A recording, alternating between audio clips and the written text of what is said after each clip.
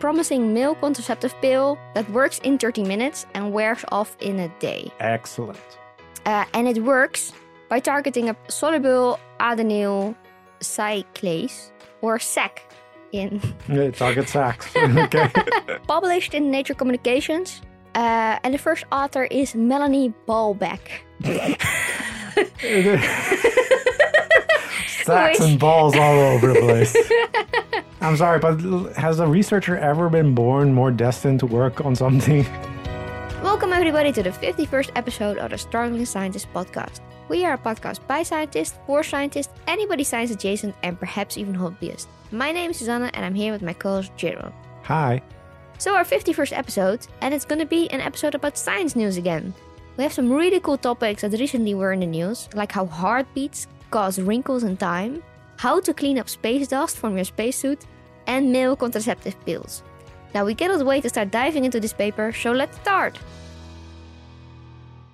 Okay, before we start, we want to just mention that if you love our science news episodes and would like to be kept up to date with cool and funny science news more regularly, then you can follow our brand new sister social media account called Explained by Scientists. You can find it on Twitter, Instagram, and LinkedIn, and we'll be posting a lot more science news with this channel. Now, let's get started with today's science news. Our first topic. Jadol, I think the first one is for you. Yes, so the first topic that we're going to be talking about is novel robotic system can 3D print cells onto organs inside the body. Okay, that sounds pretty cool. Yeah, so when I first read it, I was very skeptical of the claim, so dug in a little bit into it. So what it turns out to be is that engineers from UNSW developed this sort of miniature, flexible, soft robotic arm that they can insert into your body, like sort of like an endoscope. And then from that tiny thing, they can sort of deliver biomaterials or drugs and sort of have it collect on the surface of the organs or tissues. Okay. And sort of in that way, sort of print something on top of your tissues, whatever it might be, whatever is needed to help heal or whatever like that. Okay. This robot is called F3DB, which they managed to get 3D into the name. And it stands for Flexible In Situ 3D Bioprinter, which I still think is a horrible name because they could have just gone with Bender, because it bends into the bodies, but never mind. So yeah, they tested out this F3DB outside of body on sort of flat surfaces and curved surfaces to see how it actually works, and sort of, before you get into humans or any animal testing. Sure. So they used artificial colons. I wasn't really quite sure how they made those, but they also used the kidneys of pigs to also test out how this thing would work on those. And something I never thought I would read in the materials and methods of a paper is that you would have a sentence with pig's kidney and chocolate. Yes. So not in addition to testing out composite gels and the actual biomaterials that you would use to print on organs, they also tested out printing with chocolate on pig's kidneys, by the way. Yeah. Okay. Yeah, I wasn't expecting that. No. I would have been good with composite chocolate, composite gel, and biomaterials, but I guess a reviewer asked for chocolate. In the end, the idea is to print cells, right? To put okay. Yes. So yeah, chocolate is in the material methods of this paper. Nice. So in addition to sort of just being this 3D printer that can be inserted into bodies not very invasively or anything like that, it also just functions as a sort of normal, regular endoscope device. So you can just also use it for that, or just cleaning like structures with water and marking lesions or even dissecting tissues. So it's multi-purpose. Okay. So pretty cool.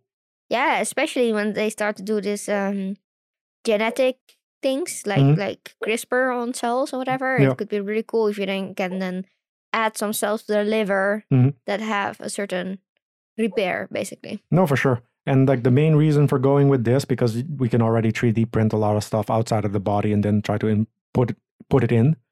But those things tend to be bigger, and then you need like a really invasive surgery and stuff like that, depending on where you need to go. So to use this thing, you can sort of make it less invasive and sort of do it on the surface itself, and really have it sort of get printed on whatever sort of rough or weird surface it actually is, and really fit it to that surface of the tissue versus like sculpting it outside and like hope it fits. Oh, cool. So yeah, that was that. What do you have for us? I have something about how our heartbeats can cause wrinkles in time. So this study, they hooked people up to a machine that plays a tone at every heartbeat. And it really precisely could measure that. It's a very fancy machine. And then this tone could have different lengths between 80 and 180 milliseconds. And then they asked people to say if this was a longer or a shorter tone that they heard. Now, in most humans, even with those with the most steady pulses, there's actually a slight variation between the lengths between two heartbeats. So sometimes it's a bit shorter, sometimes it's a bit longer. And it actually turns out that immediately following a shorter heartbeat, the test subjects, the people, perceived the tone as lasting longer than it actually was. And also the opposite. So after a space of time where the heartbeats took longer after each other, the perception was that the tone was shorter. And they think that your brain uses your heartbeat to sort of be able to tell time in a way. And that because there is sort of this fluctuation in time between your heartbeats that sort of makes your sense of time fluctuate. And that causes sort of wrinkles in your perception of time, basically. And that's what they proved. And that's what the Sadeghi et al. Did. Okay. I mean, do they mention anything about like how this could be relevant for daily life or something like that? No, it's I mean, your heartbeats are still quite fast, right? And overall you'll have so many heartbeats per minute. So it doesn't really affect you in daily life, I would say. Yeah. All those meetings last longer. Sadly, that's not an explanation for this, except if you can show that your heartbeat actually lower during that time. Yeah. Well, it needs to go faster, right, for you to sort of perceive it. Wait, let me see. If you have a shorter time between your heartbeats, the tone was long. Yeah. Yeah. So if you have, I guess, elevated heart rate then? Yeah, then the time should be faster. Feel faster. Okay. It's... I'm afraid it's not going to fix your problem. Okay. Well, it was worth a shot. Okay. More science is required in the field of heart rate perception of time. Okay. Well, Next then, one. Yes. So immediately following that with something also very interesting, but completely different. Bug hacks physics with butt flickers to launch pee at 40 Gs. Yes. Wait, what did you just say? Yes, that is a string of words that people put in a sentence. Apparently in a paper. Yes. So in this study, they looked at the glass-winged sharpshooter, which is a type of bug that apparently pees up to 300 times its own body weight every day. What? Yes, because apparently what it feeds on is this type of like tree sap or plant sap that has very low nutrients, and that is what it feeds on. But that thing also makes it pee a lot. So it has to pee about 300 times its own body weight every day. Yeah. Okay, yeah. But what's also interesting about this glass-winged sharpshooter is that it has a thing which the scientists that researched it called butt flickers. So it has this sort of anal appendage. Yes. We're going there, huh? Yeah, we're immediately going there. So when they use like high-speed video and microscopy to really image this. So you have a video of close-up of bug butt. Where like you see like a pee droplet sort of accumulating, just getting bigger, like it's charging up for an attack. And then, sort of like a catapult, like launching it. And from close up, it looks epic. But then you actually like zoom out and you see the bug on a plant. It's like, oh, you do it. Okay, that was it.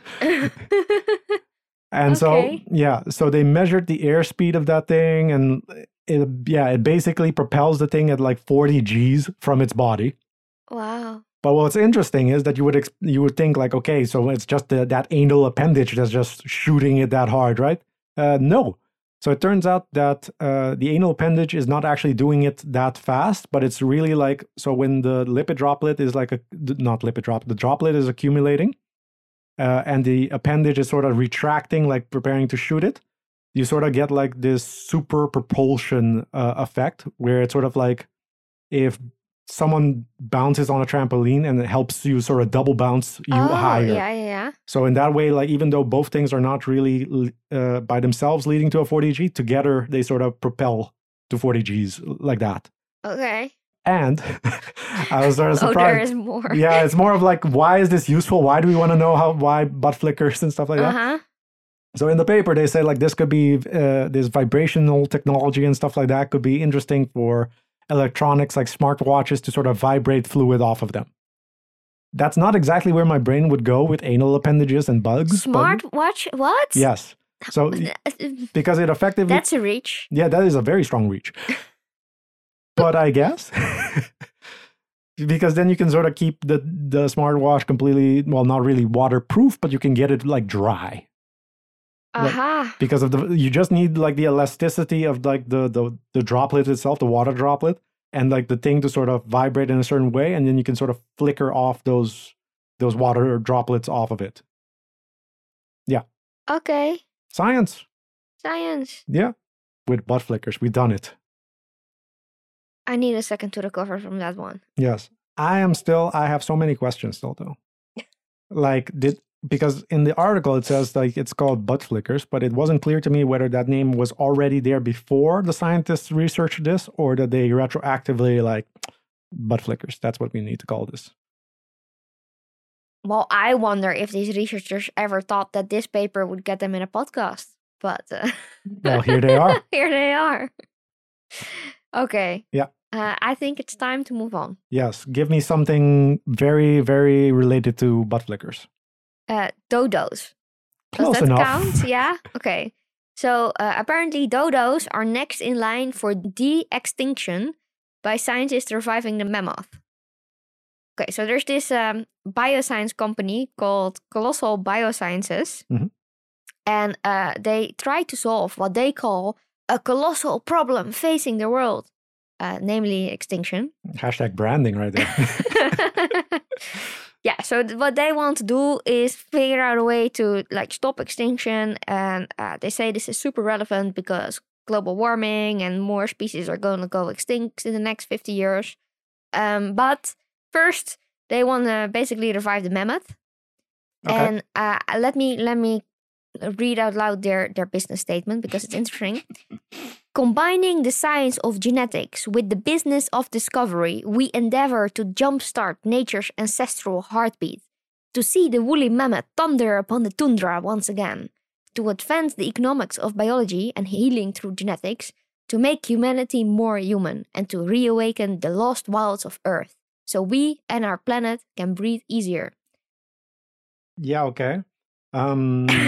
I don't know if the woolly mammoth will be happy in like the current world. Yes, yeah, no, I don't know either.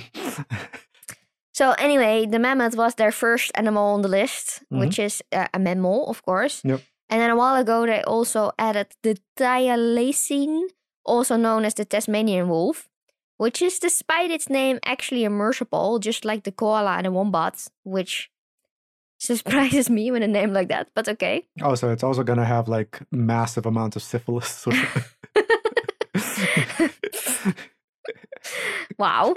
Okay. Well, koalas do. I don't know what to tell you. Like, yeah, I did read something about that indeed. But anyway, they're now adding the dodo to the list and a bird type because you gotta catch them all after all. Yeah, Pidgey. Yes. And they actually got funding for this. They got $115 million for just the dodo part. And this is going to start their avian genomics research group, which is also going to aim to help currently endangered birds with their technologies that they find. Now, you might wonder, like, how far did they actually get with the rest of it? Well, they gave a little update as well. The thylacine team of 30 scientists actually have derived pluripotent stem cells from Dunards, which is the most closest living relative to thylacine or the Tasmanian wolf. Yeah. And they have actually developed pipelines for how to edit these Dunard early cells into something that looks more like living. Well, a Tasmanian wolf. Yeah, a living Tasmanian wolf. I do wonder how they know Tasmanian wolf. But I think Tasmanian wolf hasn't been extinct that long, so maybe they actually have DNA from that one. Yeah, maybe. And most impressively, the team has actually prototyped an artificial womb designed to carry marsupials young to term. Okay. So that's interesting. I really do they actually have? Do they grow their babies into sacs like pouches like the? I don't know. They've been extinct. Clearly, it wasn't efficient. No, but I mean more marsupials in general, because then I can sort of imagine why you would go for this type of animal. Yeah, I don't know for something if it's sort of closer to a koala. I mean, they're kangaroos, I guess. But we are very excited to be able to introduce you to our new sponsor, Jenny AI. Not only does Jenny make our podcast possible, it also makes our life as scientists so much easier. Jenny is an all-in-one writing assistant that has everything that we've been missing in other AI tools. Yes, first off, unlike other AI tools, it actually finds accurate information in papers and cites its sources. It does not make things up and only uses real verified information that you can then also check the source of. Second, it's a writing assistant trained for academic papers and helps you write your paper by suggesting the next sentence or the end of your sentence. Or, if you get really stuck, you can ask it to write an entire paragraph, completely removing the writer's block I so often struggle with when I don't know the right words to make my point. It helped me write an introduction to a paper I've been struggling with in half an hour. It even suggests which papers to cite. You can add your own library or search the entire internet for papers. Just type the add symbol to easily add a reference and it gets automatically added to the reference list.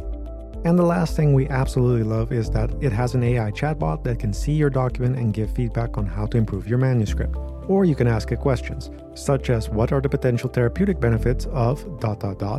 and it will search through the papers for you for the answer. I can only say that my stress level has gone down significantly since I started using Jenny. Check out the free version now at thestrugglingscientist.com/Jenny, and if you love it, use the code SCIENCE20 for a 20% discount. The pouch is a distinguishing feature of female marsupials, so yes, I guess? Yeah, okay. Well, then that sort of makes sense that it might be easier to create an artificial womb. This all starts to make scientific sense here. Yeah, they're just going for the low-hanging fruit of artificial wombs. No. Yeah. That's still quite difficult to make, so. Yeah. Okay, well, I think scientifically what they're trying to do is quite cool. I would still start with just the dodos instead of we need more mammoths on the earth. I am looking forward to dodos. I think they can be interesting to just have. They also don't take as much place in the world. Yeah, I'm not sure about bringing back the mammoth. I mean, that feels more like something that will end up in zoos and stuff. I mean, to be honest, I think no one can really complain. Well, people will still complain about the dodo if we make a female and a male version and have them reproduce slowly and stuff like that. Yeah, but they're basically chickens, so that. No, exactly. That's why it's no one will really complain. Yeah, they might be an invasive species if they ever get out of the lab, but clearly it hadn't worked out well for them in the beginning either. So no. Apparently, that thing about them having no fear is actually seems to be true. So I didn't know. I thought it was just something that movies came up with, but no. Yeah. Okay. Okay. Time for the next one. What else do we have? Yes. So I want you to think of peak female fertility. Yeah. Is a naked mole rat what is coming to your mind right now? No. Weird. Should it? Yes, apparently it should, at least when it comes to mammals. Okay. So the naked mole rat is apparently a very interesting animal/mammal because it hardly ever gets cancer, doesn't really feel pain like other mammals do. Okay. And its sort of normal biological function hardly really declines with age. And it tends to have this weird behavior where it lives in colonies with one queen, and that queen is the only one that's really allowed to reproduce and have babies and stuff like that. Oh. Yeah, so it's a really interesting mammal. Yeah. But in addition to that, apparently that the queen doesn't really undergo anything like menopause, so it can keep having babies until it dies. Okay. Which is quite unusual because as a rat or a rodent species in general, that most rodents stop I think all rodents stop at some point quite early, like sort of humans do as well at a certain age. but not the naked mole rat. And apparently it's because they have sort of like these special biological processes that keep oogenesis happening till they die, which is not the case for humans or rodents. But yeah, the scientists are still not really clear on how they do it. Because for humans, female humans start out with a certain amount of eggs and slowly declines over time. Naked mole rats just keep making more and more, and keep them fresh, as it were. Okay. And just one last thing I want to mention, not specifically about the research, but more about the Popular Science article that referenced the research. All the way at the bottom, where it says like there's the source can be found here. So the original paper was in Nature Communications, but they wrote down Naked Communications. And I would like to hope that was intentional. If not, still brilliant. But yeah, that. Okay. So now you know, peak female fertility, naked mole rats. Okay. Yeah.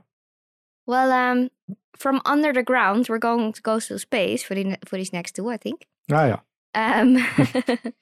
So this one is called "A Trick Inspired by Hansel and Gretel Could Help Rovers Explore the Worlds." Plural, worlds. Oh, okay. Because this is, of course, about the rovers that we send to other planets, and then we try to collect information there. The problem is that if this rover loses communication, then all the data it has collected is basically gone. So you can send it into a tunnel or like a more difficult space. But if it cannot get out again, you will never get any information, and basically the machine is just lost. Yeah. Which is a shame for these multi-billion-dollar machines that take like 15 years to get to where they need to go and stuff. Yeah. So the idea that scientists are now having is that to perhaps use a multi-rover system where a smaller rover piggybacks on a larger mother rover, and then this tiny baby rover is the one that you send into the uncertain territory like a cave or a lava tube. But then it still cannot sort of communicate back the data. So what they want to do is leave these sensors, which they call the breadcrumbs from Hansel and Gretel, that like are the size of AirPods, and it just leaves them as it goes. And then that sort of system can ping from one sensor to the other, back to the mother rover, and then back to Earth. So that even if the machine gets stuck, it cannot get back out, you at least get the data from it, and you can see more about what is happening in this lava tube or cave or whatever. Now, they do say that it doesn't mean that the rover can then use that to get back, because the baby rover still might get stuck. Yeah. So, yeah. And I'm just sort of thinking out loud here, like, what if you, instead of having one baby rover, have multiple baby rovers? Yeah, I don't know how big this baby rover is. Massive mother rover. They also say that it might be really useful in circumstances like earthquakes, where there are spaces where humans cannot go because it's too unstable. But then you could send one of these baby rovers in there that then ping back information about what they're seeing. Yeah, no, for sure. But for the sense I got was that these are a bit more expendable than the big mother rover. Yeah, I mean, if you lose the mother rover, you lose all signal. Yeah. No, fair. And yeah, that seems like a very, how should I say, loose link to Hansel and Gretel, though. Yeah. It's like tiny breadcrumbs. Okay, yeah, sure, I guess. Yeah. Yeah, okay. Okay, now you also had a space one, I believe. Yes, I do. So when you think about traveling to the moon, what is one big problem that immediately comes to mind? Exactly. Breathing. Well, no. Moon dust. Oh. Yeah, so... I remember us talking about how to grow plants in it, but now it's a problem? Yeah, so it's also a problem. Okay. So moon dust is, the technical term is lunar regolith. Okay. I'm not sure if I pronounced that correctly, but we're going to go with it. And so the moon dust can damage spacesuits. So it has certain qualities that really make it annoying for spacesuits. So it's never been subjected to erosion by wind or water. So the particles of the moon dust are quite jagged and abrasive compared to at least normal Earth dust. In addition to that, they're also positively charged by radiation. So they also get attached to the spacesuits quite easily, and they can't really come off. And any attempt to sort of just brush it off just further damages the suit because they're attached really hard and jagged and abrasive. And in addition to that, they're also really bad for any electronics. And a lot of astronauts have also reported any like sort of problems with respiratory issues from coming into contact with the moon dust. So it definitely has its issues, but at least when it comes to spacesuits, some scientists have tried out using ultra cold liquid nitrogen spray and applying it to sort of the warmer. And they didn't really try it out exactly on the moon dust itself, but sort of on a simulated lunar regolith. Not exactly sure how they simulated it, but it's called a simulated regolith. And they tried it out by spraying it on the spacesuit. And what ends up happening is that the dust particles do end up coming off and sort of floating away in the nitrogen vapor. And this is sort of similar to another process called the Leiden-Frost effect. And it's sort of like if you have a really hot pan and then you sort of pour cold water on it, and then you see the water just like skittling around in the pan like that. That's because there's like hot air in between the water and the pan, sort of making the water float. And then the water itself doesn't really evaporate as fast as it would if it were just like on the pan directly. But this same principle can be applied to like get the dust off the spacesuits using the nitrogen, because it will go under the dust and sort of like make a space, and then it'll sort of fall off or fly away from the spacesuit. Okay. So that's what people are trying now with like to save these spacesuits and that they don't get damaged. And they tried it out now in normal atmospheric conditions and in sort of inside a vacuum. And that seems relevant. Yes. Yes, that's very handy. And it worked in both conditions, but it performed better in the vacuum, which is ideal. Yeah. And it actually ended up removing about like north of 98% of the dust that was on the spacesuit. Okay. So very effective way. You just need to log some liquid nitrogen with you at all times. Yeah, that doesn't seem like the safest thing to bring on a spaceship. Highly combustible. Yeah.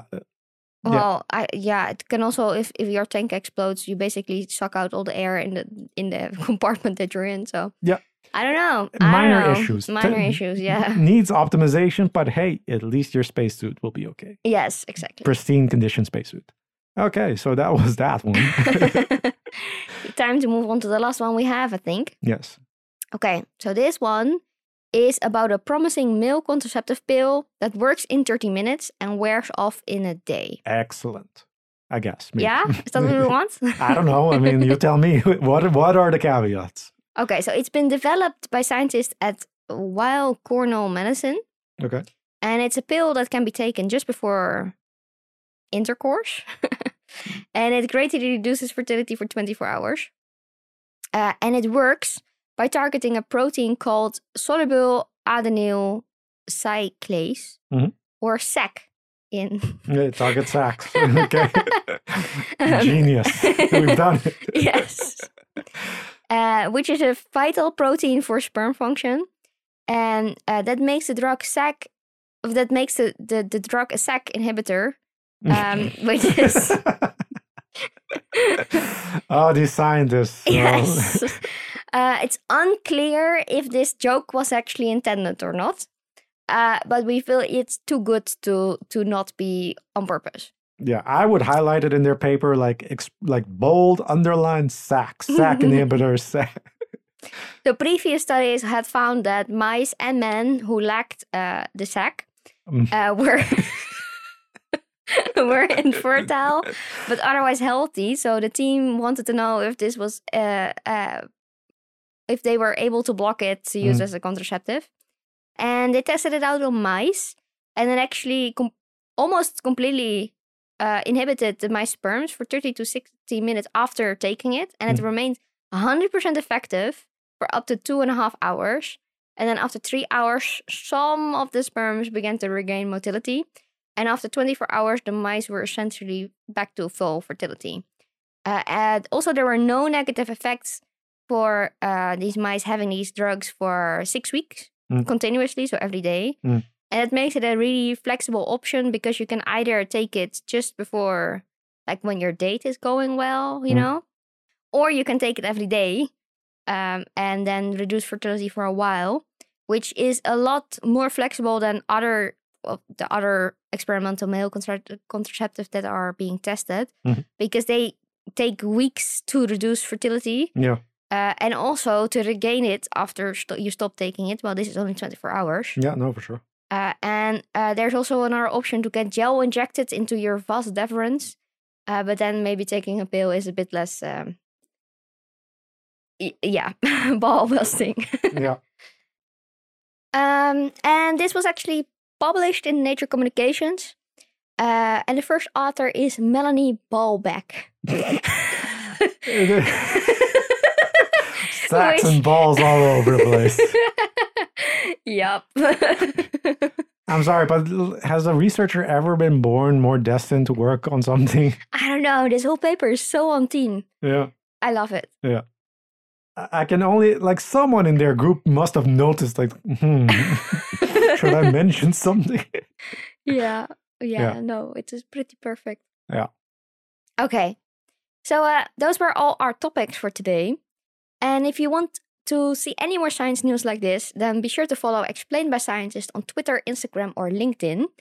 And if our listeners have any questions, suggestions, or comments, you can reach us via our website, thestrugglingscientist.com. You can also check out our website for some really cool science-inspired merch and to sign up for our awesome Journal of the Struggling Scientist, aka our newsletter. And if you have enjoyed this episode, then leave a rating for this podcast on your favorite podcast listening platform, as it helps us grow our podcast. You can also follow us on social media. Jadon, which ones are those again? LinkedIn, Facebook, Instagram, Twitter, Mastodon, and a little bit on Pinterest. Yes.